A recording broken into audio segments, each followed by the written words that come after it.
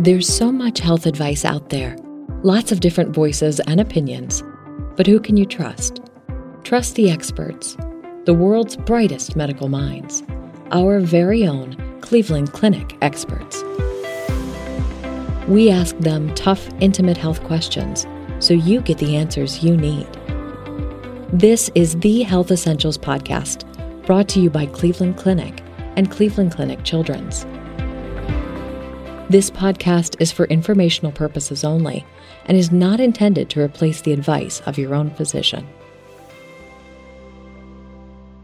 Hello, and thank you for joining us for this episode of the Health Essentials Podcast. I'm your host, Annie Zaleski, and today we're talking with Dr. Miguel Luna, Director of Endometriosis at Cleveland Clinic's OBGYN and Women's Health Institute. Endometriosis is a health condition in which the kind of tissue commonly found in the inner lining of the uterus grows elsewhere in the body. This can include the ovaries, fallopian tubes, or even the intestine. Endometriosis can cause pain and severe menstrual cramps and complicate your chances of getting pregnant. There are treatment options available, however, that can bring relief. Dr. Luna is here to discuss the endometriosis signs and symptoms, why it can be challenging to get a diagnosis, and the latest treatment options available. Dr. Luna, thank you so much for being here. It's my pleasure. Thank you for having me. So let's start off the conversation by telling us a little bit about your work here at Cleveland Clinic. What kind of research and clinical work do you do? So I'm a minimally invasive gynecologic surgeon, which basically is a surgeon that takes care of all benign conditions, but in a minimally invasive fashion. So complex gynecology. I focus mostly on endometriosis. That's where my clinical work and my research lies. But I also do treatment of fibroids and other benign conditions. From a research standpoint, I focus on solely endometriosis. So what I've been working on recently is creating a patient data registry for the patients who come so that we can accumulate data and have enough data for future research and move the field on in patients with endometriosis, as well as imaging in endometriosis, the uses of MRI and ultrasounds in the diagnosis of endometriosis and surgical planning. Wonderful. Well, let's start off by kind of with a broad question then. What is endometriosis and who does this typically affect? So endometriosis is essentially the glandular tissue inside of the uterus that is present outside of the uterus. That's kind of the lay way to say it. It's actually similar tissue. It's not the same. So that glandular tissue that is present on inside of the uterus, that it is responsive to estrogen and progesterone, is present outside of the uterus, where it can cause scarring and inflammation because of its growing and shedding every month. Generally affects females. About 1 in 10 women have endometriosis. Some people don't really realize this, but endometriosis can be found in males as well. Very unlikely, but it can. Where are some common places then that you would sort of find the tissue growing outside of where it's supposed to be? So the most common site is the pelvis, and its most common site is, for example, pelvis, ovary, and the posterior compartment of the pelvis, which is the area that's behind of the uterus. And that includes the pouch of Douglas, which is essentially a space between the rectum, the uterus, and the vagina. It's essentially just a pouch, a blind pouch in the backside of the pelvis. And these are the areas where we most commonly find endometriosis. So what are some common signs and symptoms then? I mean, I think pain is probably one of the biggest ones people see. So what are some other common ones? So the most common of all is painful periods, so dysmenorrhea. So that's the number one alerting symptom and it is the most common symptoms, even throughout all studies. It is the one that is the most common. The other telltale signs are essentially, we just say it's a triad. So painful periods, painful sex, and painful defecation. All of these three together increases the likelihood of somebody having endometriosis significantly. What is it about then kind of, the mechanisms of the condition that make pain, so prominent as a symptom?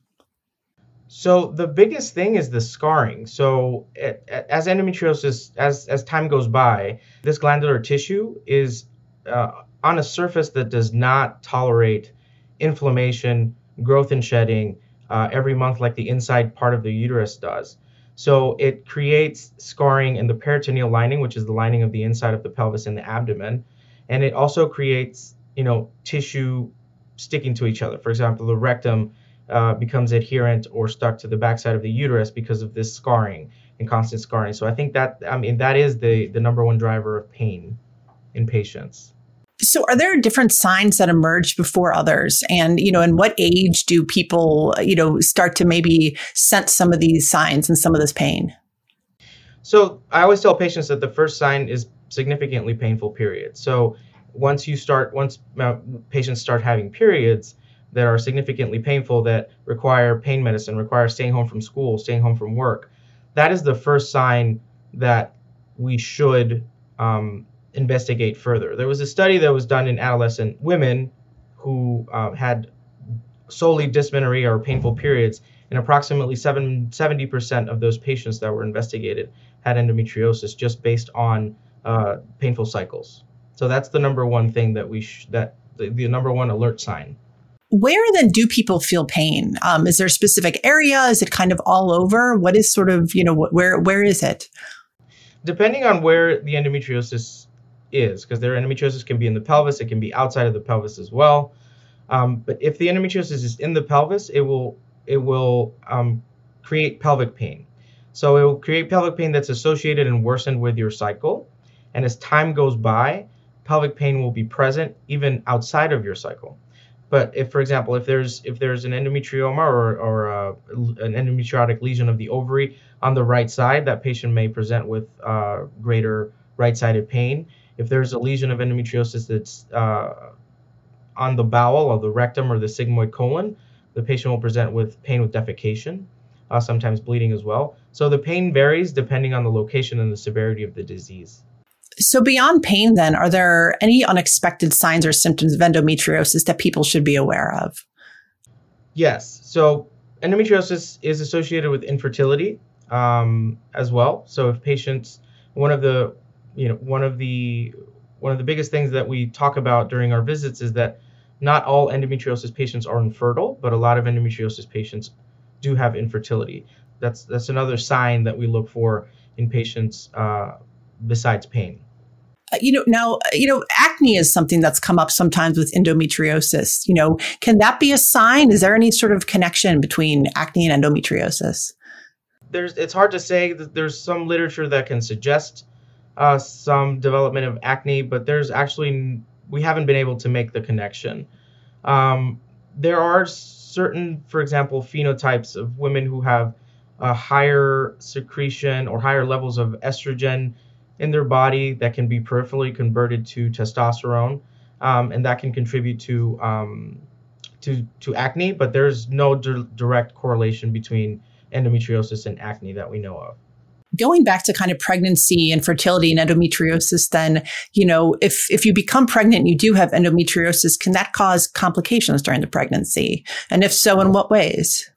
So this has been studied significantly. I think the most recent study was in 2020, and there is an association between patients with endometriosis and adverse obstetric outcomes. So patients with endometriosis that become pregnant and have and deliver are at higher risk of having preeclampsia, gestational diabetes, preterm birth, and growth restriction as well. The thing is that we don't know because it's confounding, because a lot of patients with endometriosis do undergo assisted reproductive technology, so in vitro fertilization and inseminations, and in and of itself, assisted reproductive technology is associated pregnancies that are let's do that again. So pregnancies that are a result of assisted reproductive technology tend to have a higher risk of all the things that I said, preeclampsia, gestational diabetes, growth restriction, etc. Now, this endometriosis, does that get worse over time? So that's a good question, and that's a question that we get asked a lot. It's hard to answer that question. There's different types of endometriosis. There's superficial endometriosis. There's deep endometriosis, which is the endometriosis that infiltrates other tissues or goes or affects other tissues. And then there's ovarian endometriosis. That's kind of how we classify it. So ovarian endometriosis does tend to get worse because it's a cyst and it fills up with fluid and continues to grow. The other types of endometriosis can get worse as they become resistant to medicine. For example, if patients taking birth control pills or progesterone for a very, very long time, at some point in time, these implants do become resistant, and pain ensues. But we haven't been able to see endometriosis progress from a superficial to a larger lesion, etc. So we don't have that capacity as of yet to see what the actual progression of the disease when it comes to the lesions is. We believe that they're all different. So superficial is different than the deep, and the deep is different than the ovarian. It's all a different disease process. Is there one of those specific kinds then that affects fertility, or can fertility or infertility come from one of or more of those different kinds of endometriosis then? So endometriosis alone is associated, the association is just by having endometriosis. So endometriosis creates an inflammatory environment inside of the pelvis that actually translates even into the bloodstream. So the markers have been found in the peritoneal fluid and the fluid inside of the pelvis. And also these same markers have been, inflammatory markers have been elevated in the blood. So it's a global systemic disease. It's not just local, but it can cause adhesions. The tubal occlusions, the tubes get blocked because of for example, endometrioma or a lesion that's close to the tube. The ovarian tissue can get damaged or does get damaged with the growth of these endometriotic cysts. And we've also known that there's damage in our oocyte, and oocyte is your egg that's in the ovary, and the sperm, DNA damage just associated to the inflammatory environment inside of the pelvis because of endometriosis. So there's a lot of effects that people might not even realize then. Yeah, I mean, it's endometriosis is a chronic disease that is inflammatory and it's estrogen dependent. So it's something that is systemic. So, when you look at endometriosis, it feels like it can be very difficult to diagnose then, so why is that? Dependent on the diagnostic laparoscopy and the biopsy of tissue and sent to the pathologist to diagnose endometriosis for a very, very long time. And we think that that's the reason why there's a delay in diagnosis in up to 9 years in some patients. Now the trend, and we're moving towards, evaluating a patient clinically with signs and symptoms and using imaging to diagnose endometriosis. So a patient comes to the office with dysmenorrhea, painful periods, and painful intercourse, with a physical exam with a painful nodularity in the posterior aspect of the uterus. We order an MRI, and we can see the lesions on the ovary and the deep lesions in the posterior aspect of the uterus, and we already know that we have a diagnosis of endometriosis. We don't need to go to the operating room. We don't need to have a tissue, portion of tissue to make that diagnosis. So I think that the shift and the way that we are diagnosing endometriosis now will, show fruits in the future where patients are getting diagnosed or becoming diagnosed sooner. Well, and traditionally, too, endometriosis has been mistaken for pelvic inflammatory disease or ovarian cysts, as well as irritable bowel syndrome then. What are some of the differences in all of these? And is this new way of kind of diagnosing endometriosis sort of, taking some of the, mistaken identity, I guess, as it were, out of this? Yeah, so, I mean, there is an association of, for example, IBS or patients with Crohn's or inflammatory bowel disease as well. With endometriosis. So I would probably, put IBS in a different category, but pelvic inflammatory disease and hemorrhagic corpus luteum cyst, yes, this is something that brings patients to the emergency room very, commonly.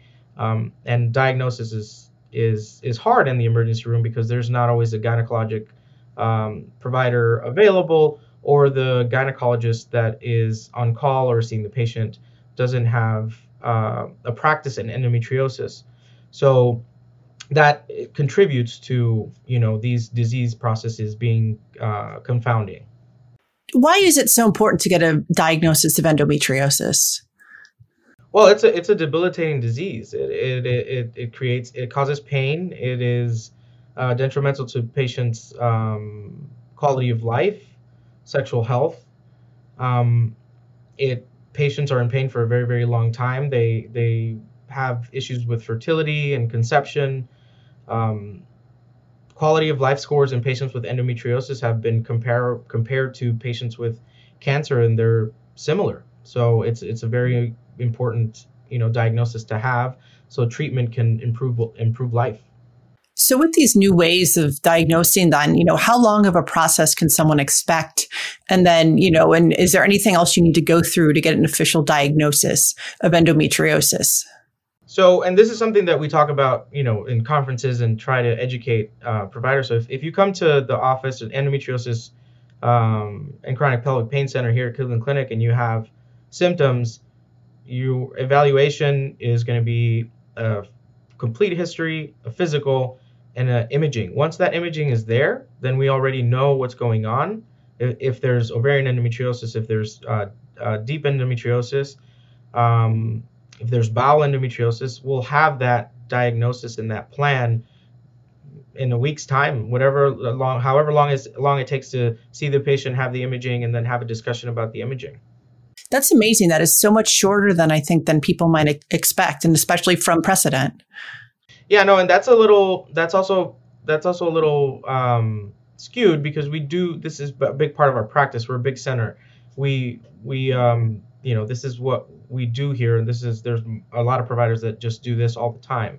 It's hard. It's a little harder when you are in a rural part of the United States, and gynecologists are not as versed in the management of endometriosis as we are. So that's something to take into consideration as well. So what does treatment for endometriosis entail, and how do doctors kind of determine the best treatment for someone? So the treatment is tailored towards the patient's goals. It depends on where the patient is. Is it pain relief? Is it fertility? Is it having a baby in the next year? It's very patient-centered and patient-based. But overall, we treat endometriosis in different ways. We can treat it medically, or we can treat it surgically. So the medical management of endometriosis is hormonal suppression, birth control pills, progesterone, and other medicines. And surgical is excision of the lesions, so removal of the lesions. What other things can help with endometriosis pain? Because, obviously that's such a big thing. Would people get on medicine? Like what, or, can exercise help? What are some common things that doctors are able to do to help people? Pain is often multifactorial in patients with endometriosis. Depending on where they are in their journey with the diagnosis, they could already have, a diagnosis of chronic pelvic pain.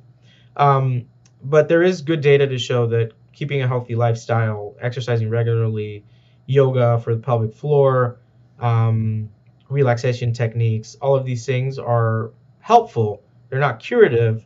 And of course, we're not going to just tell patients to, just to do that. But it's healthy. So, it's healthy and it's actually helpful for the patients. So from a lifestyle standpoint, diet can be, can vary in different patients, but some patients find that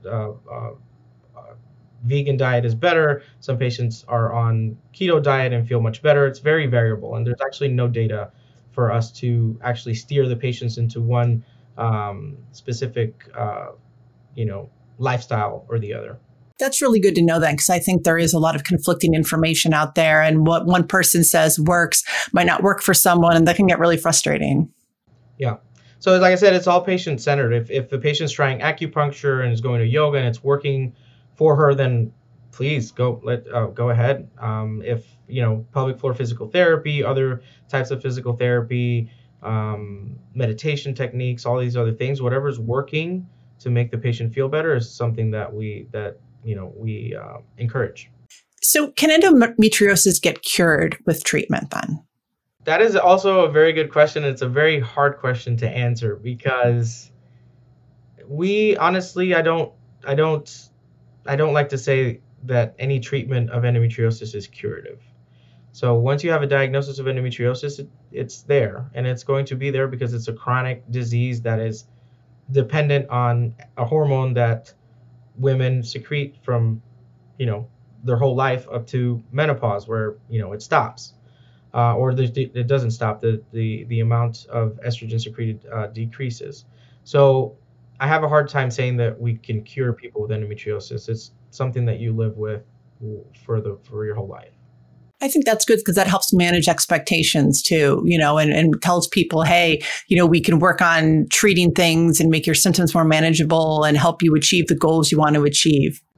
Yeah, we can definitely. I mean, we have patients that are symptom free after surgery for, 10 years, 15 years. And that's the goal. It's just that, we don't know what happens in the next 10 or 15 after that. So if someone suspects they have endometriosis, then what are some good questions to ask their doctor or good things to bring to an appointment to kind of report to them? So all of the symptoms is one of the things that I encourage. So if you're having painful periods, describe how these periods are painful.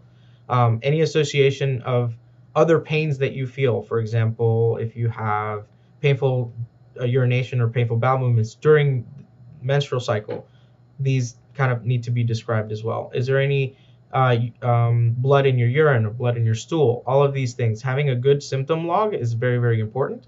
And then also letting the provider know that you want to know whether you have endometriosis or not. So being very, very clear and blunt about that as well. Well, I think that's very good because a lot of times, you hear stories that sometimes people have trouble getting their pain taken seriously.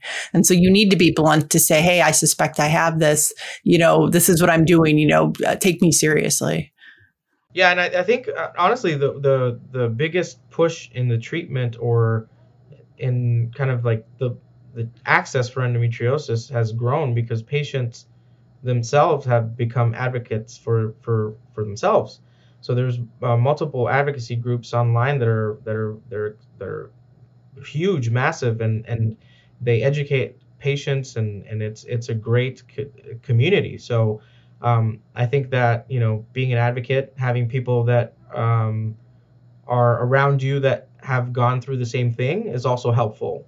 And that's also kind of breaking down the stigma or the embarrassment of saying, hey, I have these things going on. And it's really kind of getting it more out into the open as well. Yeah.